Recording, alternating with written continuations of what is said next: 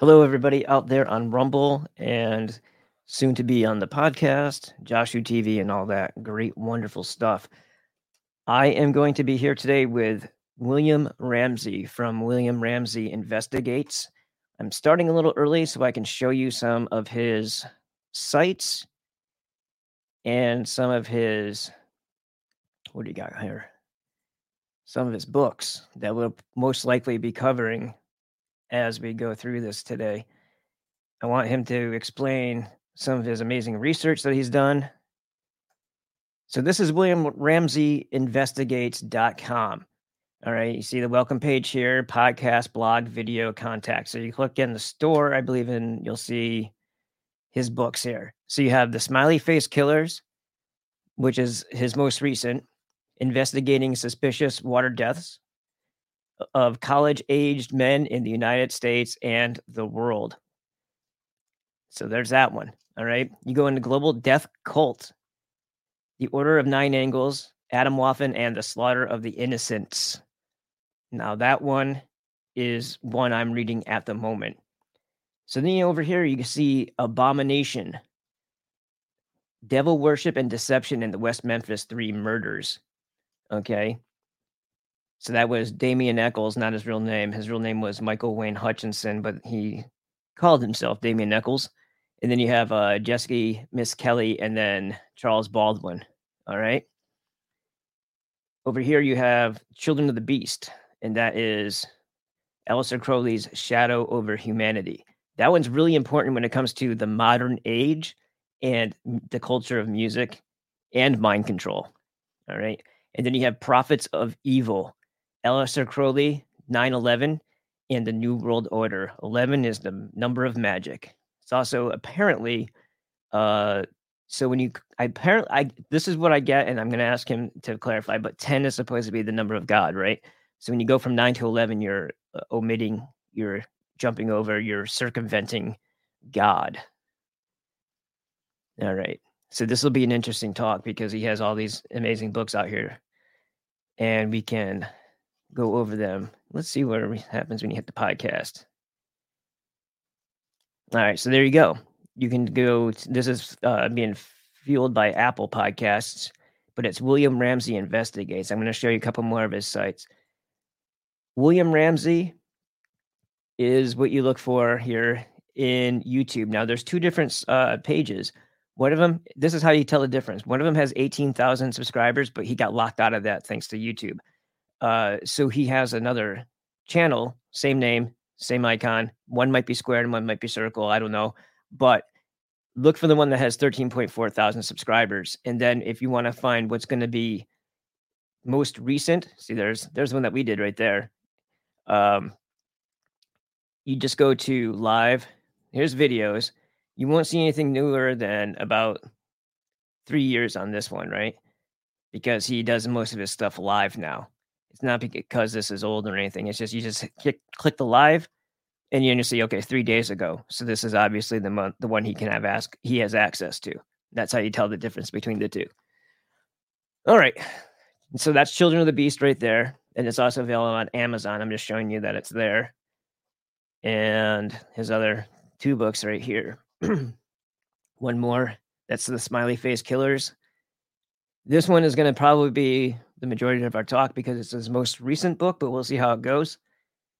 And then we have his whole lineup here. So you just put books by William Ramsey with an E, not A. They tried to change that on me. No, I know what I was talking about. So Prophet of Evil, right there. Yeah, Abomination, Global Death Cult. And then Children of the Beast. And then a bunch of stuff they threw in there because they try to confuse you, right? To buy somebody else's book. And then the Smiley Face Killers is right there. Now I want to show you something else. 4 years ago, and they don't round up. So if it's been 4 years and 11 months, see that one says December 5th, 2019. Okay, so that was 4 years ago. Warning, graphic imagery of satanic ritual murder of children, West Memphis Free case, and Johnny Depp. So I made this 15-minute video 4 years ago about this particular topic. And then if you look down here, I did one for 57 minutes. And this is Westminster 3, Johnny Depp, Marilyn Manson. I've done videos after this that have emphasized Marilyn Manson's tattoos, the matching tattoos with Depp, which Eccles and Depp also have matching tattoos. Kind of a gay thing, I guess I would say, but whatever. Besties for life. And their involvement in helping getting these satanic ritual murderers out of jail. And then there's Hunter S. Thompson here and his connection to snuff films, Paul Bonacci, and Johnny Depp having possibly arranged his end as well as his funeral. He definitely arranged the funeral with the gonzo fist and all that stuff. But there's a very good possibility that Thompson may have had a crisis of conscience towards the end or just didn't care anymore. Years of drugs and alcohol, didn't have a filter, and I think they took care of him that way. So there's those, and then we have, so I think I hear him right now, so let me go ahead and bring him on. Go ahead and remove this thing here.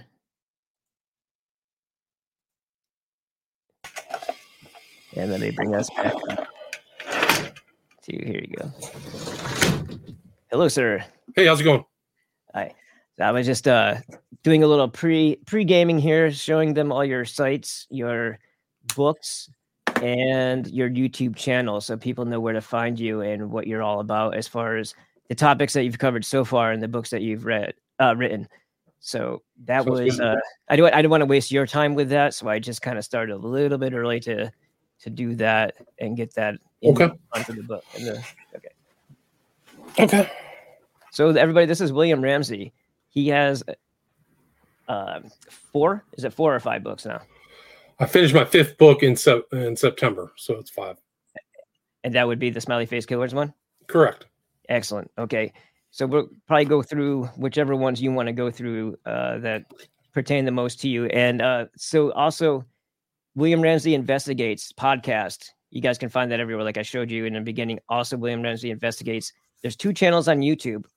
To identify which one is which, as far as the active one, go into live, click the live tab, and then you'll see, 2 days ago, 3 days ago versus 2 years ago, because one of them got locked out thanks to YouTube. All right, so I've been reading Global Death Cult, and that one's pretty fascinating. That's where I first learned of you when I was listening to Freeman, and you had that podcast about the Global Death Cult. But I think also, even further back, when you had first come out with your books on Aleister Crowley, I believe that was actually you on Freeman as well. When I started, getting into and getting my mind blown by even just the crumbs that you were leaving, talking about Aleister Crowley numerology in the 9/11 attacks. That's mind blowing to me. So, I mean, if you want to start anywhere, I'm sure this is going to be a great conversation. So. Yeah, I mean, that goes all the way back. Like, I was kind of an independent researcher even before I started writing. I passed the bar in 1998 in California. And so I was always kind of like, I'd been in DC and was kind of skeptical about the corporate media. So I was always researching. And then I was kind of a 9/11 researcher. I was like, so much was going on during the Bush administration that wasn't like a normal administration. So I was always trying to figure out what was going on. And that led me to 9/11 and then the numerology. I didn't know much about the occult. I wasn't and I'm not I've been accused of being a Satanist, which is pretty funny, but I didn't know much about it. So that's kind of what led me to dig in. Maybe all these subjects is really things that I don't know about. So that's kind of what led me to put out my first book. I self-publish all my books through my company now, but it was Prophet of Evil, Aleister Crowley, 9/11, and the New World Order. And that was kind of showing the overlap of the ideas of like the policies that were being implemented after 9/11 and Aleister Crowley's ideas and philosophy. Because I think that he really was kind of a philosopher in a very kind of darker way, of a modern philosopher who spent all this time reading and writing. And so I think that's kind of why he was so influential, is that he left so much for people to read, to build on or act upon or analyze. So he is a very important figure. And at that time, it seemed to be a much more sub rosa, under the table influence. I think now, because of the alternate media, people kind of in the front of their minds, they understand who Crowley was and his kind of cultural impact. I think much more, not just because of me, just because other people talk about him as well. But yeah, so that was my first book. Then I wrote a second book about the West Memphis Three. It's a true crime book, and that kind of moved against the kind of the public notions of what the West Memphis Three was all about. And then in 2014, I wrote Children of the Beast. That was kind of Crowley's impact upon 20th century politics and culture and music. And then I made two documentaries about the Smiley Face Killers, 2017 and 2020. And then I wrote Global Death Cult in 2021. And then in 2023, I finished my book on the Smiley Face Killers, which was kind of the aggregation of all the research I'd kind of been doing into this phenomenon over the last 7 years. And so really it's kind of like a data dump in a lot of ways. Is just kind of, this is it. This is what I've researched. And I'm like, the first sentence of that, my most recent book, really is just saying this is a history of the research into this phenomenon, because it's still happening. Like, there's recent cases within the last month or two that are very mysterious. Like, and so I kind of tried to shine light on that mystery of what's going on in the U.S. and the world, and why is it happening, and what are the questions, what are the other researchers. There have been so many other credible, valuable researchers. I tried to include all those in the book, my most recent book, which is like 400 pages. Is it safe to say that when you're doing this research, there comes a point where you like hit a threshold of information and you're seeing it from a, from maybe from a stand back position to where you can kind of see more connections than the last guy who was working on it? And it's exciting, right? Because it's like unraveling a mystery. So you have to write it somewhere. You have to get it out. You have to purge it out of your system in order to, fill up the tank again. And that's, yeah, no, it's true. I think that's true. I think maybe that's more of like a subconscious process of writing a book, and maybe just like interviewing you about your book is the same thing. Like, I've aggregated so much information for my own, like I research for my own benefit.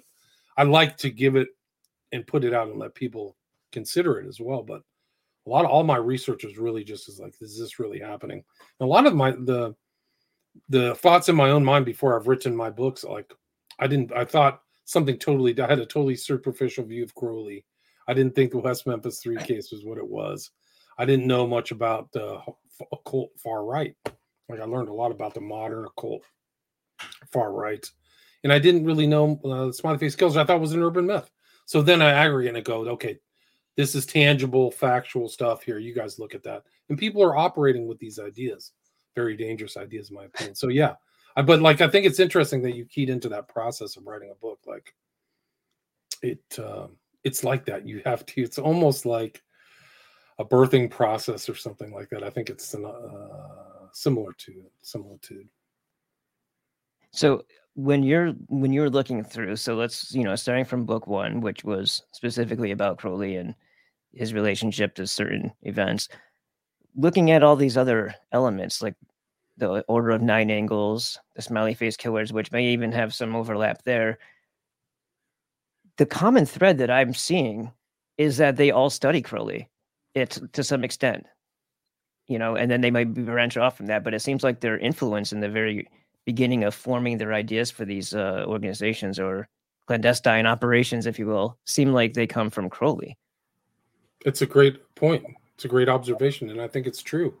And they argue about it, and they go through the process, or they're aware of people who are into Crowley.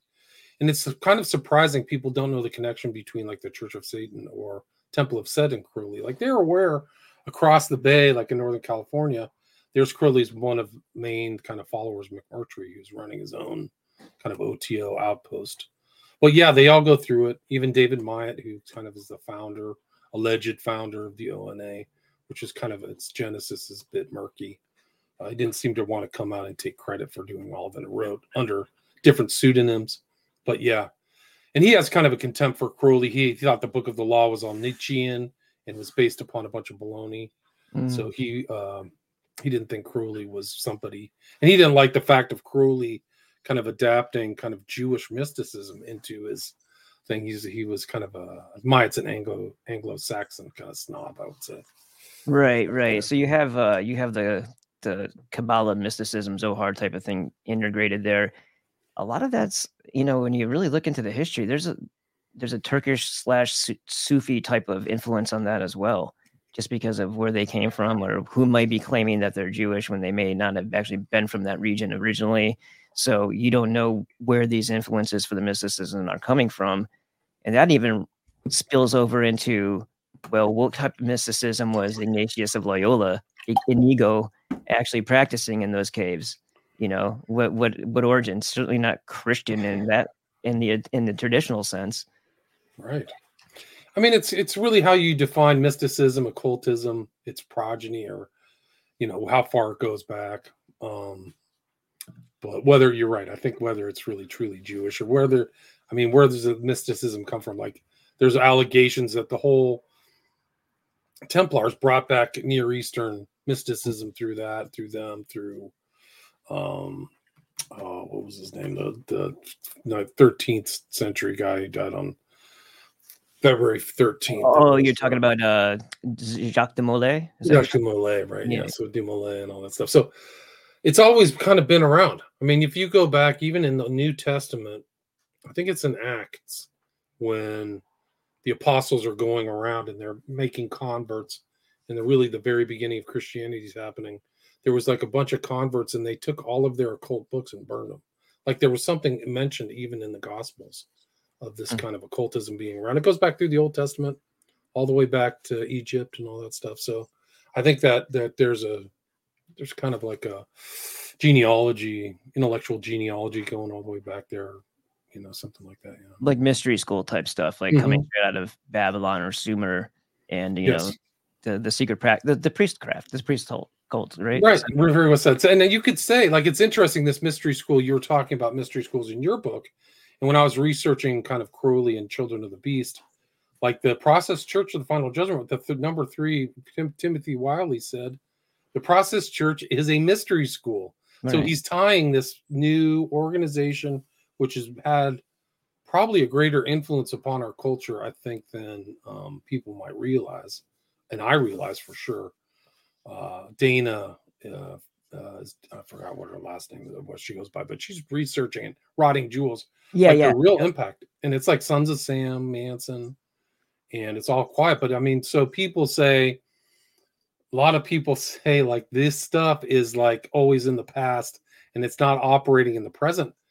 They're not correct. That's not correct, because it's influence. This Process Church has influenced so much of our current culture, just Manson alone.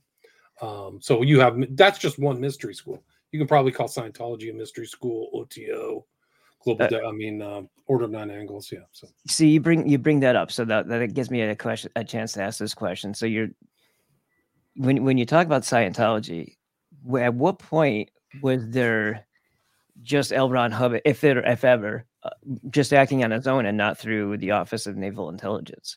Right. Good question. You know, and then because you have the OSS, the CIA, we're all talking about mind control. But to me, when I look at Crowley and the grimoires that he was stealing from other people and the books that he was writing and the things that he straight out claimed that he did, and his apologists will say, well, that was just metaphor and euphemism. He wasn't really killing children and all this other stuff. Okay, well, anyway, right. It looks a lot like the type of trauma-based mind control that got into cybernetics and got into MK Ultra. So to call it Nazi paperclip, I think that's like a diversion from where it actually came from, because they don't want to tell you it's occultic stuff that came from very deep, dark places in our history. Yeah, no, I'd agree with that. I mean, you can read. I had a paper on Crowley that you can read on William Ramsey about all of his placements about these darkest practices. So it's definitely there. And I think paperclip is kind of a distraction. Like, these guys are studying all that. Crowley is, and definitely trying to have control over people. And that's actually a theme within the occult. Like, I've always found mind control to be, I've said this before in other talks, is like a handmaiden to the occult. It's everywhere. And you can go and just see stuff about the Church of Satan. It's like, LaVey has all these books, and some of them are on mind control. So you're surreptitiously supposed to be influencing people without their awareness. And it goes and it bleeds over into MK Ultra and even the Order of Nine Angles. There's a lot of that, like a lot of scrunching. And actually, like I've just done some research on Sirhan and the Rosicrucian order, the modern Rosicrucian order, by a guy, last name is Lewis, who actually knew Crowley, who is a contemporary of Crowley, but they're the same thing. There's mind control wrapped up in that. And I've been reading, I'm going to try to upload it on my podcast, but it's an open source document called the Sirhan timeline. And because he had a very strange background, and it's relevant because this is Robert Kennedy Jr.'s dad, but he was involved, not only kind of, there were hypnotists and weird people around him, radio man, but he was heavily involved in the Rosicrucians and was reading their books and stuff. And so he's around this whole milieu environment of people thinking about how to influence others through non-traditional persuasive means, like behavioral modification or control. Yeah, and when you look at the mystery schools, when they're speaking on behalf of themselves, they're talking about sensory deprivation, fasting, all these things that you have to do in order to even be brought into the cave before you start your initiation. And it's like you have to prove yourself there. A lot of it is, dark rooms, chanting, drum beating. It's all part of setting like an emotional state. It's a form of mind control, and it's ancient. So it's not like something that just popped up because the paperclip guys showed up. Right. So the concepts are all the same. The terminology may be different, but the core concepts and the understanding may go all the way back into prehistory. I forgot the name of the book, but he was talking about kind of even the shamans and how they would do stuff. And a lot of mind control is associated with sensory deprivation and isolation. So if somebody's isolated, they're much more susceptible because there's not somebody around to tap on their shoulder and say, hey, this guy's full of baloney, or he's trying to manipulate you. And that's almost like a sales technique too, actually. If you ever try to sell a car or buy a house, a lot of it's like they're trying to isolate you. And this is the best way to go. You need to get this 4-door Subaru. This is your only option. I mean, it's not as sinister, but I think there are techniques that overlap. Yeah. So going into the order of 9 angles, then there's a process that you have to go through with nature. And part of it is sleeping, or not, I'm sorry, not sleeping, but being out there overnight, staring at the stars without falling asleep. Otherwise, you have to repeat the process. All these, what do you make of the nature and what people would talk about is like sacrifices need to be done in a grove or in a cave or things like that? Like, where are they drawing from an ancient source for this or not? Yes, it's a great question. Excellent question. It goes back to Druidism. That's the kind of unstated thing with subtext within the Order of 9 Angles is Druidism and some modern occultism too. I did a really good show with Chris Knowles of The Secret Sun. I don't know if you've seen that kind of researcher. He's been around for a long time, but we did a show about the West Memphis 3 and Druidism, and it has this kind of weird overlap, the events of Druidic stuff. So if you go back to the Druids, for people who don't know, they were kind of the or current Roman civilization. They were kind of fighting against the Romans, but they were kind of like a rural, non-civilizational priesthood where it's sacrifice and all this stuff like that. But I think that that theme ties into the Order of 9 Angles with a lot of this stuff being outside, isolated. Like, well, for people who don't know, the like I said earlier, Myatt or whoever in the genesis of 019A created something called the septenary way, which is a 7-fold way. So it's people who have, like in OTO, adapted 11 degrees. And so this could be, it's similar to the OTO degrees, but there's 7. And I think the second degree, like you mentioned, is the one where you're supposed to go under, or maybe the second or third, is you do these tests or ordeals. And one is you're supposed to go from sundown to sunup and lie still for the whole night. So like 10 hours or something like that. So that's kind of going out into a rural area. And then the other ordeal is like really testing your physical limits too. So you're supposed to bike 40 miles or, run a marathon or something like that. Which I thought But was kind of funny because David Myatt was a cyclist. Like he was an avid like climber, and he'd like to cycle. And you see him a lot of in the pictures in your book that he's on his bicycle, full of hair now. He's not all clean shaven. But I just thought it was funny that would be incorporated into it because that's something that he was interested in. And you got the bicycling going in there. yeah, no, it's interesting. And that was actually a confrontation where he was confronted by an investigative reporter in the UK who was like trying to find him. He's very underground, and yeah, he almost looks like he came out, and he wears kind of style of clothing that's very much like from Middle Earth or something like that. And he lives in the most rural area of the UK, Shropshire, which is really close to Wales on the map. So he's kind of almost in like, the Middle Earth, verdant green areas of the UK. But his ideas are very intense. But yeah. So let me ask you this: when you talk about druids, let's see if we're trying to trace this back origin-wise, because the origin of man stuff is really hard to try to track down. It blurs. You get to a certain, point, and then everything just kind of blends into itself. Would that be Scythian? Would that be the Goth, Visigoth? Like we're talking when I think druid, the first thing I think of, obviously, probably for most people, is Stonehenge, Ireland, perhaps some, places in between or outside of that. But from what my understanding is that it's Celtic, right?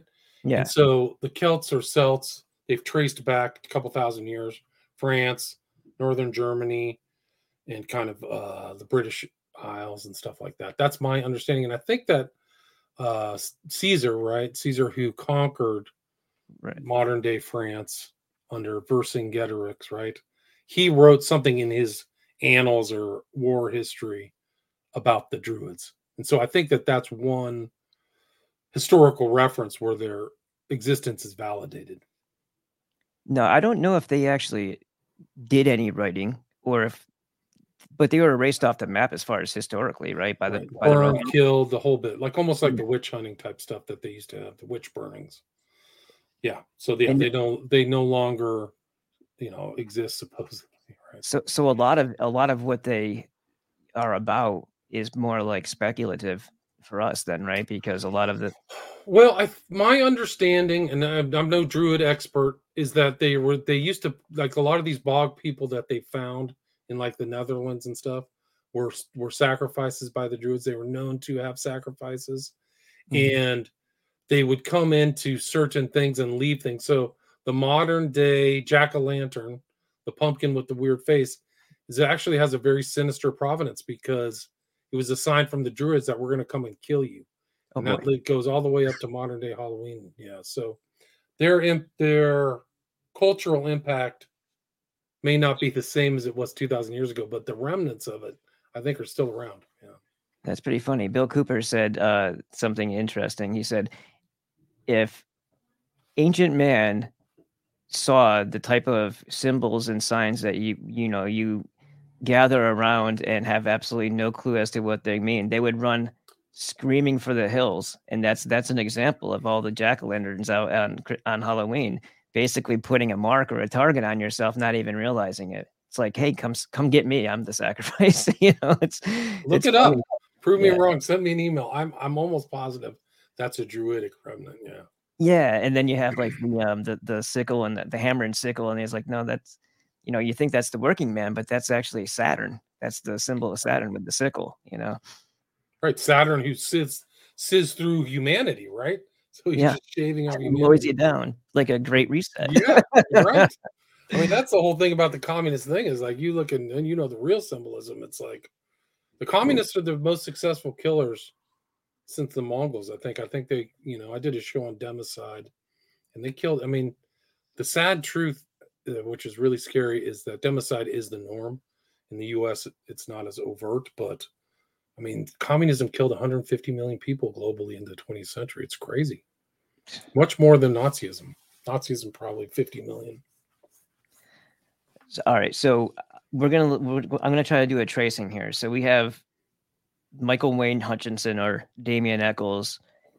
You have the children that were found. Some of them were on the bank, but it was kind of like a ravine or something. Shallow water, basically, is what I'm getting at. And maybe it's a ditch.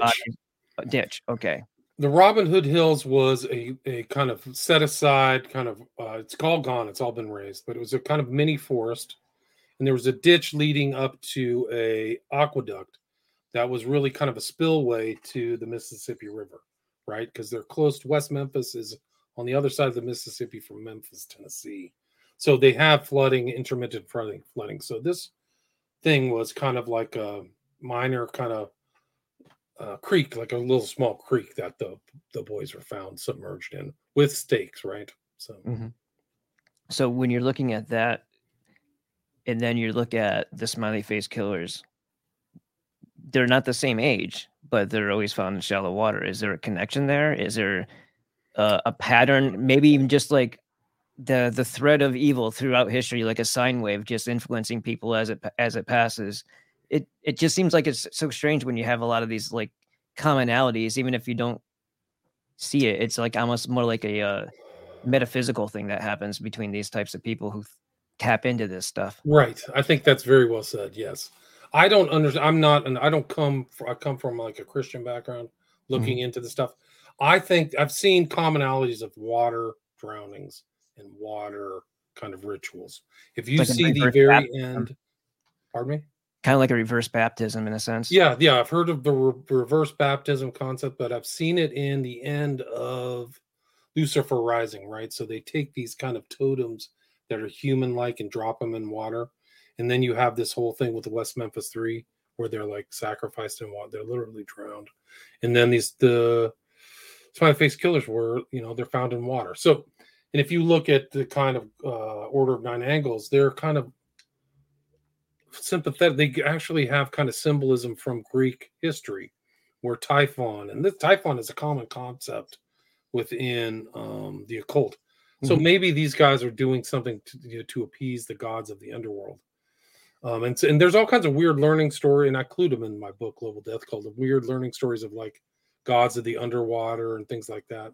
Because in the old, I think it was Zeus or Kronos was battling Typhon and thrust Typhon out of Mount Olympus or something. And I don't remember exactly, but shoved him in the underground. So Typhon or Typhonianism then became the guy with the tricycle, the trident, right? Yeah. Okay. So like Poseidon or something. So then like the Poseidon, yeah. So then the trident becomes a kind of a symbol of the kind of demon world or something like that. The trident, and you'll see that within the O9A is this whole concept of the tricycle. You can look that up, and it's part of it is the trident. So it's a deliberate water symbol. So That's these guys maybe do, you'd have to. The problem with the occult is that a lot of it's all secret and it's all learned through oral, like it's learned orally. Like you can't just read about it. Somebody right. will tell you, and that's kind of the mystery and the power of the occult is some of this stuff is shared, just like you said, in ritual environments, secret environments. They used to have like a guy during the Masonic stuff, which Masonry is another whole can of worms, right? But they had a guy who was supposed to watch the rituals. I forgot, was it like Watson or Tyler? Tyler. Yeah, Tyler Tyler. watches the door with a sword. Yeah. Right. So there's somebody like that. So maybe these guys do the same thing. There's a lot of mysteries and things like that, but these kind of occult groups may share all this stuff in ways that never reaches the public. What's funny about that is when I learned about the Tyler, because you're talking about the Masonic tiles. You have the white and the black, which are supposed to be consciousness and metaphysics or spirit, right? In the kind of like the chess board layout. But Tyler Durden from Fight Club, is that just a coincidence that they would name it Tyler? Right. No way. No way at all. It's not a coincidence that his name is a 5 and a 6, just like Harry Potter. So that kind of literature the 5 and the 6, for people who don't know, symbolize the pentagram and the hexagram. Also, the macrocosm and the microcosm that the pentagram and the hexagram represent, thereby meaning that's what the magician is supposed to integrate into themselves, is the cosmos. And the magician is the center of the cosmos. So Tyler Durden, totally occult book. I've done an analysis of it in my documentary, Occult Hollywood. But yeah, no, it's not a mistake. His name is Tyler. I mean, the funny, I've done a show on Fight Club with the guys from PsyOp Cinema. People can listen to it. that William Ramsey investigates. But he became he's obviously kind of like a black magician, chaos kind of magic figure with all the stuff and Project Mayhem and stuff like that. But I used to think of him as kind of like a positive kind of countercultural figure. And then I read it and now I understand it. It's like, no, Chuck Palahniuk knows all the secrets, man. He knows a lot of secrets. He's probably a Mason, is my guess. So does the 5 and the 6, is that the reason for the 11? Is because Yes. that's Yeah, that's why I never adding 11. it together. Yeah. Right. So 11 is the power number. It's like a number of magic. In Crowley's system, it's just a prime number and actually precedes kind of Crowley. It goes back to the Golden Dawn, which was a post Masonic magical fraternity. So you're supposed to go all through the grades of Masonry and then become the Golden Dawn. And there were other very famous members. One is kind of like Yeats, is the Irish poet who contested with Crowley. Actually, they hated each other. But they had like one of the founders, I have it in Prophet of Evil, but one of the founders wrote a book called Numbers and Their Mystical Value or something like that. And 11 was like a number with a negative attachment to it. Like, now some people have said like in the Kabbalah, 11 goes over 10, which is supposedly like the perfect number or something like that. Like, so representative of God. So if you bypass God, you're kind of cutting him out of the deal. Is that right? And so you'll see these numerical correspondences. They reference meaning. It's not just the numbers in themselves, but I mean, in some ways, you have to kind of read Prophet of Evil. But Crowley then integrates this 11 almost into his religion. He called Thelema, right? Which is will. And it's in the Book of the Law, which he received supposedly from an entity named Awas in Egypt in 1904. And there's like a sequence within there that said, 11 is my number, and those of us who are of us, you know. And my group is secret and unknown. So it's kind of like a secret society idea that's integrated into this kind of curious book. Like I said earlier, Myatt from the ONA thought it was all influenced by Nietzsche. But then it goes to Crowley. So the 11 goes to Crowley. It's kind of his prime number, becomes the prime number of magicians. And then he goes, do what thou wilt shall be the whole of the law. That's kind of his main axiom, which is 11 words, right? So you see this kind of 11 go all the way through. And then I should show the tie-ins to the 9/11 event, right? It's on day 11. The first plane to hit the building is flight 11. That's 11 years to the day when George Bush Sr. made his famous New World Order speech on September 11th, 1990, which would indicate almost an astonishing level of control, political control, and that everything else was just like the Wizard of Oz. Like that's just the stage screen for everybody. A planned event, that the 9/11 event, whatever they were going to do was going to happen on that power day, right? And actually, the Twin Towers themselves are a giant 11, right? Yeah. And Crowley even said that the 11 is not just a number; it's an ideogram. So it's like a symbolic thing of like two opposites, right? So there's all these kind of themes within magic of bringing in opposites together. Whether it's thesis, antithesis, synthesis, it's almost like that in magic. My understanding is even that kind of philosophical dictum was the magical ideas preceded that before it seeped into Hegel's thinking or seeped into Hegel's thinking. So anyway, so 9/11, it's just like, yeah.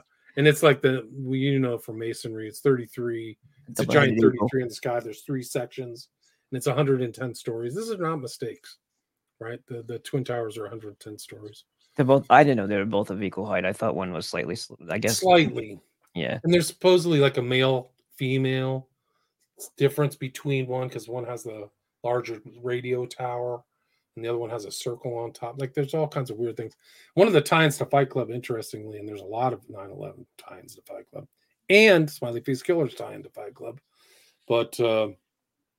There's smiley faces all throughout Fight Club movie, but the tie-in is the spherical caryatid. If you remember the sequence from Fight Club, that spherical brass caryatid rolls down into a Starbucks, right? Yeah. And then like 9/11 happens, the towers are gone, and there's that spherical caryatid just sitting right there.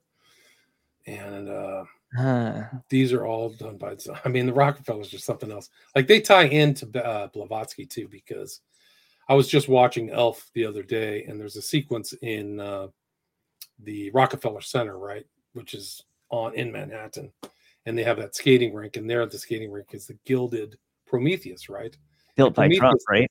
Didn't Trump build that rink? Or Good question. It would be very interesting if he did. I wouldn't be surprised, but it's in a lot of movies, like as a backdrop, yeah, and people don't know. But Prometheus is the symbol of Lucifer, right? yeah, Because right, Prometheus White took Bear. fire from the gods and brought it down to humans. So it's another example of like the ideas of Greek mythology seeping into kind of Luciferianism and then the modern culture. But the fact that they put like it's gilded and has all the flags of the world around there should be telling. Like they're basically symbolically telling you Lucifer is the god of the world, in my opinion. Yeah, the Viking pools have a symbolism too, but even just the towers, just to step back a little bit. That's like Yakim and Boaz of the Masonic order, right? The two Yes, pillars. I've heard that And, too.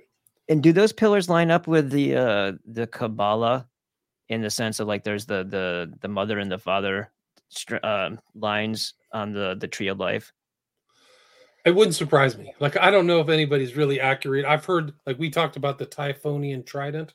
You can pull a picture of the towers up, and at the very base of it, they're all three like tridents. You can Oh, just see the tridents reaching up to the sky, almost oh, like an invasion in the skyline or something like that. It's very pretty interesting. interesting. Yeah, so So, Typhon was actually now I don't know if this is true, but I've heard Freeman talk about this, and it sounded very intriguing. So I wanted to learn more about it. Not the easiest thing to find information on, but that Crowley had gone back and forth on Lusitania a couple times, and he may have been whatever was before MI5. I mistakenly said MI5 because that's how I read it as being, but I don't think it well, was before MI5 MI5 and MI6, it was called the Secret Intelligence Service, and yet. then it Okay, was brought over, and then the British between the wars split it into two departments: MI5, MI6. MI5, I think, was domestic, and MI6 was international. So Corley was a member of the SIS. so before Prime Minister Churchill, he was like Rear Admiral of the whatever, something of the sea, right? They're saying Yes, that, during World War One, Churchill was the head of the Admiralty. Yes. and the plan for the Lusitania, according to some, had everything to do with Crowley, and this didn't mean victory, it didn't mean peace, but it was a symbol for Typhon and magic. Now, I don't know if it's true or not, but that's I've heard people, I've and heard that you as well. see I've heard that Churchill as doing well. this a lot, right? Um, there is definitely writings between Crowley and Ian Fleming about the whole Hess affair when Hess flew to or was tricked into flying to northern kind of Scotland to Uh-huh. try to make peace. Now, Hess is an incredible event because Hess is like number three in the government. It would be like the equivalent of like uh, somebody from the head of the Joint Chiefs of Staff or something, or who's third in line? It's the head of Congress or whatever, Like the getting in a plane and going. What's that? like the is that the Speaker of the House? Yeah, Is that Speaker of the House flying yeah. to like Russia and trying to figure things out. But there's a letter between Crowley and I think he said it to Fleming and his boss, Wow. saying, "Hey, what does?" And there's also kind of a funny picture of Crowley emulating Churchill and making that sign. So Churchill's making that sign and he's making it. And there were supposedly magical workings he was involved in with a bunch of witches at the time, trying to like ward off the Nazis or something like that. So That's very uh, interesting. very interesting. But there's no question that Crowley, when he came to the U.S., he came on the Lusitania, and his whole objective was the real objective of the British Empire in World War One and World War Two, which is to convince the neutral U.S. to get involved in the wars, get involved in the European wars. That was it. And so once that happened, once Wilson, I think, became president, and then the Lusitania sank, like Crowley writes in his confession, my work is done. Like I'm out of here. The U.S. is now in war. So then he left almost immediately. So it kind of tells you what he was up to. But there's no question he was involved in like his weird stunts in the U.S. He was networking. He was in this place called the Fatherland, or he worked for a journal called the Fatherland or the International. There were two of them. And then he was featured in the New York Times for like being a supposed asset of Ireland, right? So at that time, Ireland is trying to fight for its independence, which never happened. But he was supposedly a IRA asset. I forgot what the name of it was back then. Crowley was But an he IRA went. asset? That's Pardon interesting. me. Crowley was an IRA asset. That's what he claimed publicly. He wasn't. He was always a British asset. Uh, I don't think he ever lost his loyalty to the crown. Really, it was a very telling element. Is he keeps getting kicked out of these countries, and then is always kind of like slinks Italy. his way back to the UK and never gets arrested or tried. There's no evidence that he was ever punished for his supposed disloyalty. But just one more thing, there's like I think it's included in my Prophet of Evil, of him being out on the Hudson Bay, ripping up his passport and proclaiming himself an asset of the Irish, uh, resistance. But it was all ploy, all a big ploy. Yeah. So do you think his loyalty has something to do with the British Israelism aspects of the British royalty, or do you think it just? I think that he was just a classicist, and he had all the benefits of like an upper class person, and he was probably picked out as an asset when he was at Cambridge. I think that really and he was constantly writing like correspondence and stuff. He was really, I mean, I think I call him obviously an evil person, but he could have used his talents for much better ends. But he was constantly writing. He was really a literateur. I think he really had a desire to be a notable poet, but it just didn't work out for him. But as far as British Israelism, I think that he was just a loyalist. Is really what I think he said. It's from Oliver Twist. There was a guy, John Sykes, who kept kicking his dog, and he claimed that he was like John Sykes was the British Empire, and he was like the dog. And every time he got kicked, he would still be loyal to the British Empire. And I think that that's really true. So going into his history, his parents, was it called the Plymouth Brethren? Yeah, they were part of the exclusive brethren. So it was like an even more rigid subset of the puritanical, right? But right. It's Darby. They were influenced by Darby dispensationalism and very Puritan. So because I had somebody when I've been studying up on the Sabbatean Frankist influences throughout history and Jacob Frank and all that. Somebody said that Plymouth Brethren was somehow, because with Frank, of course, you had a lot of people converting into Christianity to blend in, and that Brethren came from roots of Frankism, which would then make him a Frankist in a sense because he was raised by two of them. And I just found that interesting. I don't know if there's anything there, but I just saw that as something that I should figure out, because then it just puts more of the pieces together. Yeah, no, it's interesting. And my understanding of Darby is that he was a little bit not of a real Orthodox Christian. He came across as one. I'm trying to remember the guy who wrote a book about Darby recently, but he found out things about Darby that were very non-Christian. So maybe that seeps in, but from my reading, and it's through Crowley's lens, which may be just a bunch of baloney, but he loved his dad. His dad died when he was 12. Yeah, that's when he kind of lost his. Kind of seems like it, and then he became under the care of his mom and his uncle, and they had money. He had tons of money, so they're very wealthy. Crowley Ale, very good. Yeah, and they also sold food in pubs and stuff like that, so they had serious revenues. And then he went to these private schools, and they just almost it was just a really savage bullying and fighting all the time, and he almost died. He got ill a lot when he was younger too, and I think a lot of times your emotional state can lower your ability to fight things off too. I think it has a lot to do with it. So when you're being picked on, I think your physical health can also fail. Oh, no doubt. I think there's a mind-body connection for sure. He also blew up he was playing around with fireworks, and he blew up and he went into a coma, which may have caused some mild brain damage or something like that. But if you see kind of the most famous picture of a bald Crowley, you can see the pockmarks on his face from this explosion that knocked him into a coma.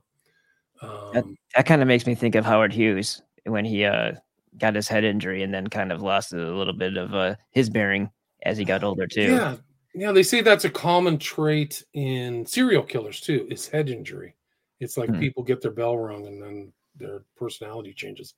So, yeah, he did not have an optimal life, although he was the only child. His sister had died when she was very young.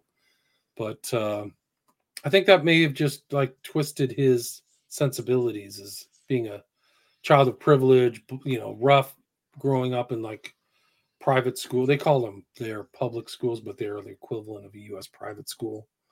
And yeah, yeah, might have sent him down the wrong path. So I want to ask you this question, and I've got two of them here. So the surrealism of how things line up so much. Now, a lot of it seems like it couldn't be, even if you had everybody working together to line things up the way sometimes these things seem like they do. It's almost a surrealism. It's almost seemingly impossible just for everything to time itself out, the numbers, every matchup. It makes me wonder if there's a hand of man at this, or if it's indicative of like kind of like the Matrix, even if it doesn't mean Matrix, but like the framework, the math that creates our world, our universe, our reality, being able to and these occults are like studying the threads to be able to identify it so they can tap into it and utilize that energy. But it almost seems like it's just the math of our universe, but they just happen to understand how to read it, because it seems like there's just so much that would have to happen just right for it to line up. And I know that when they do these like news articles, they're always fudging the numbers just so that they could throw those numbers out at you, like Right, 33,000 dead, 33,000 right. captured, that type of thing. Yeah, they're integrated. There's like a there's a like World War I war memorial in I think Brussels or somewhere around Belgium, and the 11s are in there. So like they even did this war memorial with like this weird, creepy, magical subtext. And this is like 100 years ago. I have to dig that out and show it to you, but it's pretty incredible. So I think that if you are of the kind of magical mindset, you're trying to get the correspondences of these numbers, times, and dates to get the maximum amount of power and energy out of it. So even if you're trying to do a sacrifice, you pick the right date, the right time, the right events, the right, you know, north, south, east, west parameters, the right ritual instruments to have the most efficacious working or something like that. So to say that there's too much similarities, maybe not, but also like maybe shows the skill of the magician too. Like, hey, I can do all this. Like I think that and I said this in a recent interview, I think that George Bush Sr., if you keep looking back through his career and all the stuff that he did, and everywhere, all going back to like JFK, and then magically appearing as the head of the CIA without anybody knowing, like, oh, I was just in the CIA for a year. Yeah, give me a break. All the way up through his son and 9/11, like he's a magus. He's just like Crowley. Like he's really that powerful. And going back to like Skull and Bones and things like that. Like these guys are thinking like Crowley's total genius. There's absolutely no question. That's Mm. what sets him apart. There's other occultists out there that would probably be jealous to have that much time and intellectual resources that Crowley have that they don't. The time But thing is always seems like it's part of the equation for a lot of these people who rise up, is that they come from wealth and affluence, and they have the time because they don't have to engage in occupations. They can study this stuff up. no So doubt. And they have the best people training them. They find like the super smart guy. Like I think the Rockefeller family or somebody like Crowley called himself the priest to the princes. And the ideas of the occult kind of overlap with wealthy people's aristocrats' outlines because it's kind of like an aristocratic thing. Slave shall serve. It's okay. It justifies you as being the top of the pyramid, and your place in there, and treating other people with contempt, and kind of you're like, above the law. yeah, kind of like how Mithraism was just for like the Roman elite. Yeah, Right. So it's right. like an elite doctrines, and you'll see that all through the occult. Like we're special, we're the insiders, they're not. Haha, we have got the inside joke. They're all mundanes. That's kind of like the ONA's principle, or they're all profane, right? We have the special magical stuff. These kind of things go through the occult. Like I've had a pretty broad survey of reading the occult. But yeah, so like these guys are similar. Like I think George Bush, there's a famous story that he went into a supermarket You can look this up.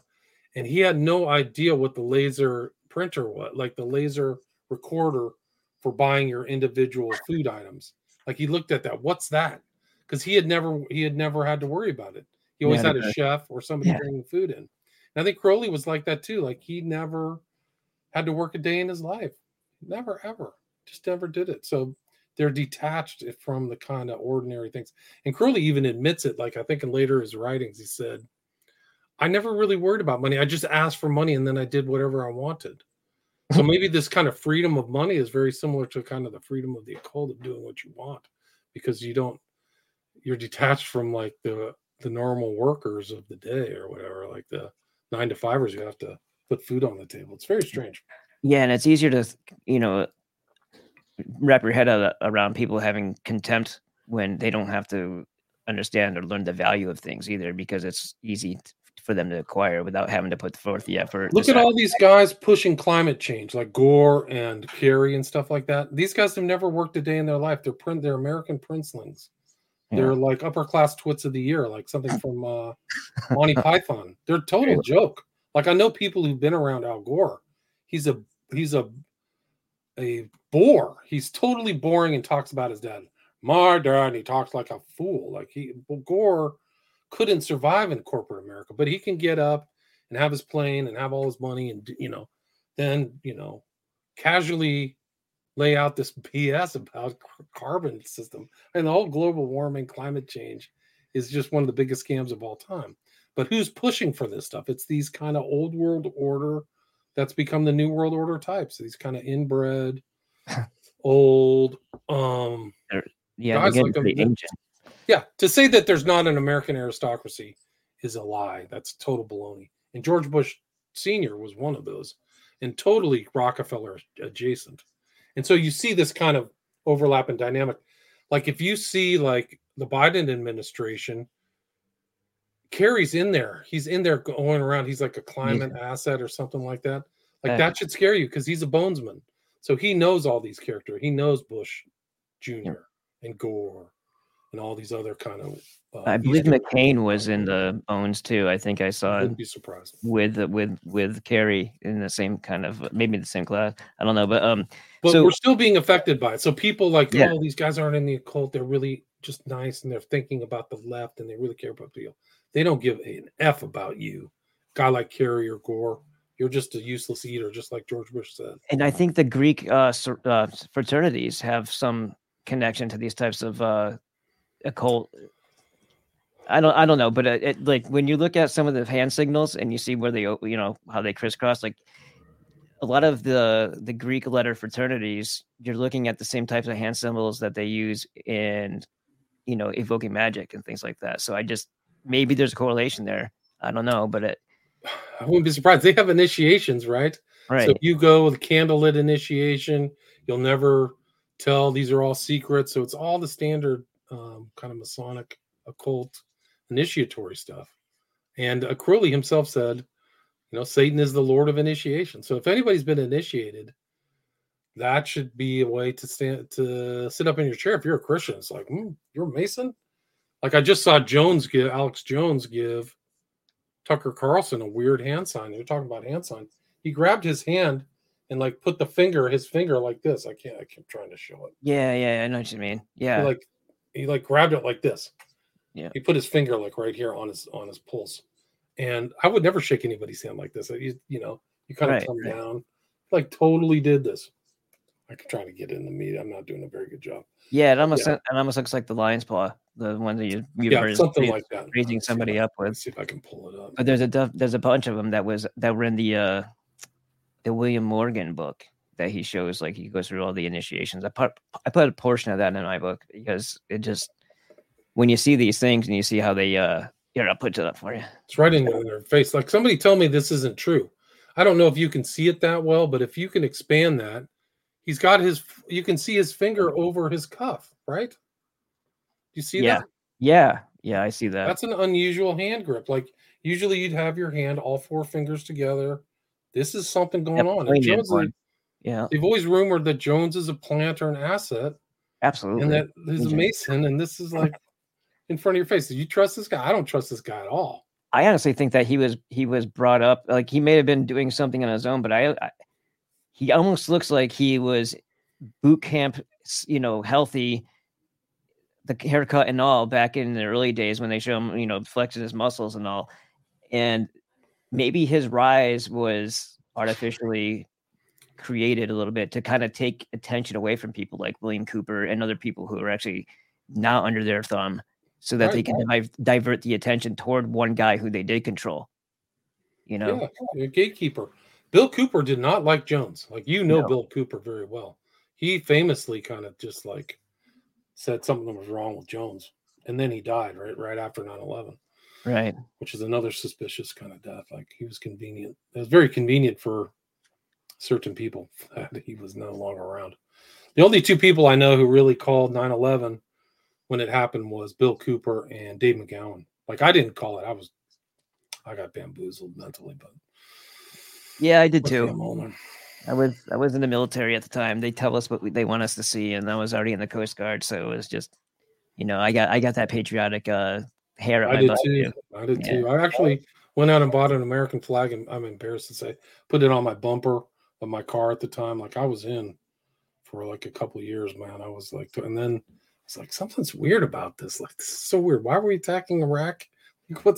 This story doesn't make any sense. It doesn't add up. Does he actually say "thank you, brother" when he shakes his hand there, or is that just somebody writing that? That's part of the subtitles, right? So "brother" is also could mean brotherhood, brother. Right. So, right. I mean, we know for a fact that Tucker Carlson's dad worked for Voice of America, which is a CIA cutout. There's right. absolutely no doubt about it. Yeah. So during certain times, like Lupercalia, Bacchanalia, or Saturnalia, like the 17th through the 23rd of this month, do you happen to notice upticks in smiley face killing or anything like that? Are there certain... A really good question. And if people have tried to like tie it to those holidays and things like that, I have never been successfully able to tie it to those kind of, moon fluctuations and things like that.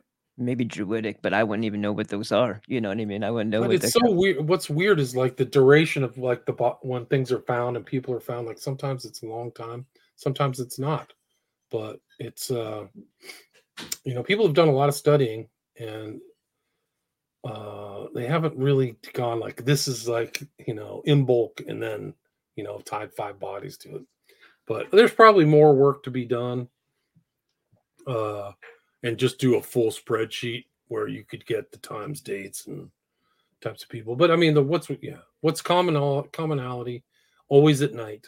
These are not kind of like we're on holiday on Saturday going swimming type things. These are things where people disappear. Nobody sees them go in water, and younger age.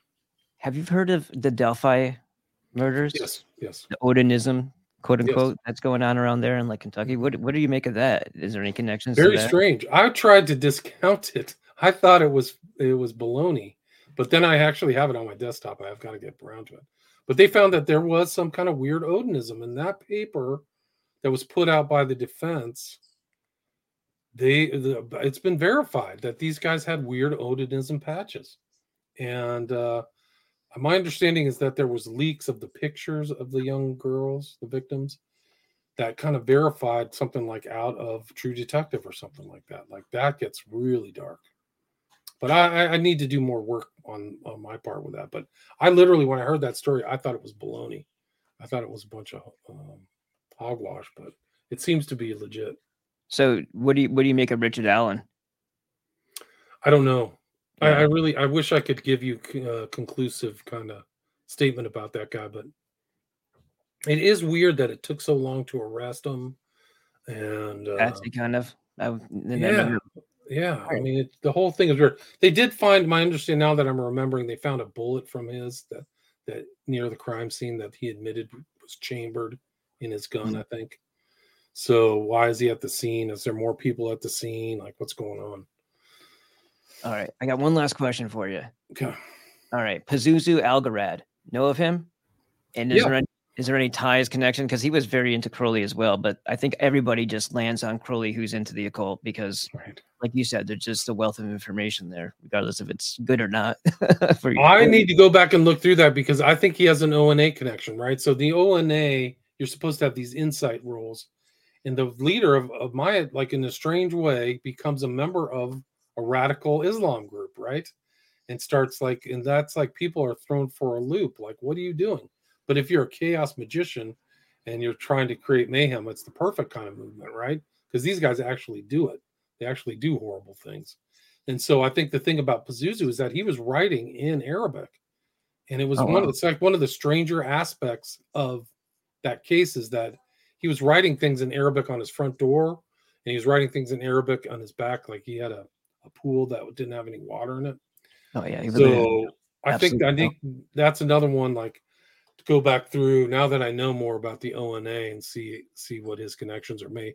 And I think that he was from South Carolina or North Carolina. And I think that the Temple of Blood is from around there too. So maybe he has a connection, a hidden connection there that people aren't talking about. I gotta write that down. Temple of Blood. Something else to look Yeah, up. but it's spelled very in a strange way. Temple OVBLOOD.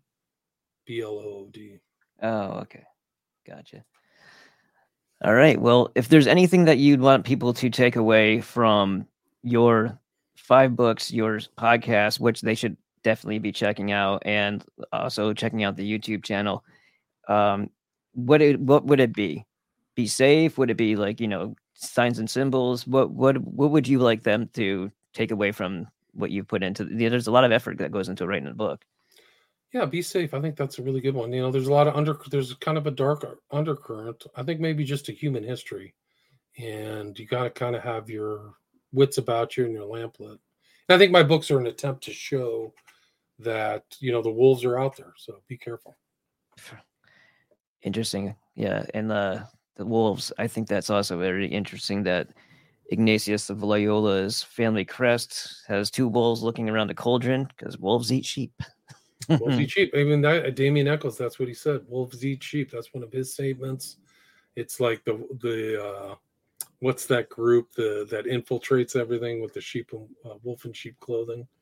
It's The Fabian Society. Fabian Society. Thank you. And so the theme is out there, and a lot of these occultists, that's the way they see themselves, as kind of like predators, predatory. So Yeah, a lot of these bad things, they happen at night, so you got to be careful. It's good to be kind of a person of the day if you can. right, for sure. It is a strange world out there, and the more they make people desperate due to financial, economic, it won't just be about dark, occultic reasons. There's going to be a desperation, and desperation breeds a lot of bad things. So No, it has huge reverberations through society. 2024 is going to be a real piece of work, but like these kids, what they've done to the children by destabilizing everything is going to have amazing, incredible impacts for society for decades. So once these kids kind of realize like everything that's happened to them recently, it's going to be horrible. yeah, their Yakim and Boaz are transgender in TikTok. Yeah. I read a stat. Yeah, I mean, we can. It's really sad. It's so much different. I'm old now, 55, but it's such different. Like when I was growing up, it was Mutual of Omaha, 3 channels.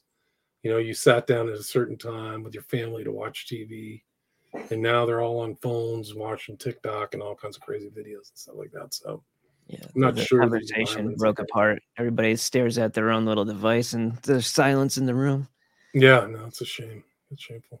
Yeah, and I will say, I know because I really enjoy talking with you that I could do this for hours, and I really enjoy every time this is the second time we've talked, and I enjoy every moment of it. There's a lot that we bounce off of one another, and I really always think I learned something from it. So I want to thank you for that, and thanking you for the books too, because it gives me a lot of data. The details sell the story. The details, there's literally the devil in those details. And it just makes for very exciting reading when you're trying to get to the bottom of things and just unravel this, omitted history. of the occult. Right. I mean, it's interesting that you like Bill Cooper so much because I went through a total Bill Cooper phase, Yeah. and I still think some of his work is still important, but I think that that's kind of like the subtext of what led up to my books is all that kind of researching and kind of the threshing floor, right? Separating the wheat from the chaff and what's really happening. Like what you get on TV these days is just pure propaganda. It's the most vicious propaganda Right. imaginable. So there is like this kind of subtext of like, and there's some pretty dangerous characters out there. Um, and people need to be aware of it. A lot of deception, and you need to have discernment, right? Just like the Bible says. So See, and what I like about Bill is he might not have said everything and touched on everything, but what he did say wasn't a BS. So at least you could use that as an inspirational jumping off point to do further research on. And that's what I loved about it because you could, it wasn't unless he was mistaken. And a couple times he says he had been, but he didn't misdirect in the same process like some of the other big mouth auctioneers out there, the pop up pundits, the Stu Peters and the Alex Jones of the world. yeah, no, I mean, it's, you got to really be careful. I mean, I think one of the benefits of a book too is you can kind of, it's like putting the little ship out to sea. You can send it out, you've got your footnotes, and people can judge for themselves its validity or how much of it they want to read or what they want to read. And then use it as a baseline. Like I used all those references were baselines for my research too. So the journey of writing, it can be frustrating, but it can be it's like my roller coaster, especially with this type of stuff. It's a lot of yeah, fun. you hit that dark night of the soul too, right? You kind of go to that point, like, am I going to be able to finish this, or how am I going to put the rest together? How many more pages am I going to write? Yeah. But then when it gets done, it's very satisfying. It's like one of the most satisfying things you could do to yourself is accomplishing that, is getting it out there. Absolutely. And when you hold it in your helping other hand, people figure it out. Yeah. It's like I'm just further down the road. Like I'm just further down the road than other people. That's all, because I've been doing the kind of homework for a decade before I even started writing books. And I thank you for that because you help when you're gathering details like that and I can look at something like that, like when I look at Bills and Eustace Mullins and stuff like that, it gives me so much foundational material to then, always scrutinize, of course, everybody, even Bill. But it gives me a lot of I don't have to go searching for each of these pieces in a library somewhere. So it's furthering, it's bringing that little tiny bubble of truth that we have around us. It makes it a little bit bigger each time that somebody can reference a compilation of information like that. So, the work that you do is very important, and I do thank you for that. Thanks for saying that. The mystery schools are still out there, guys. Like you can go back and look at all the stuff that happened in Greece or the Old Testament or prehistory or whatever. But yeah, they're out here and they're active, so got to be careful. Yeah. All right. And with that, guys, I'm going to cut this live stream and we will call this one awesome. Go ahead and check out William Ramsey at williamramseyinvestigates.com. You'll find him on YouTube, as I showed you in the very beginning. You'll see YouTube. There's two of them, the 13.4 thousand subscriber one. Click the live, make sure it's the right one by looking at the most recent. That's the one you want to subscribe to. I mean, you can subscribe to the other one, but I don't think there's anything new on there. But, go ahead. I can't get into it. I can't get into that one. That was my original one. So, yeah, YouTube is a funny animal. Yeah. And then check out the books. The books, there's a tab on williamramseyinvestigates.com. Now, let me ask you a question. Do you prefer them to buy them directly from you than from Amazon? Does it make a difference to you? I think it's up to you, whatever you like. I mean, I think I make more money if you buy it from me, but I mean, whatever's easier for you. I have just got a new shipment of books if people want some. If you want a signed copy, I leave it up to you. You can get a Kindle version for $10 of all my books. So, and what I usually do is I'll read the Kindle because I can go everywhere with it, and then when I really like the book, I buy it, and if I can get it signed, even better. There you go. William Ramsey Investigates, signed copies. All right, guys, thank you so much, and we will see you again tomorrow with Dr. Peter Glidden, ND, and that will be noon my time, 1 p.m. Central, so that's 11 a.m. Pacific. All right, guys, talk to you later.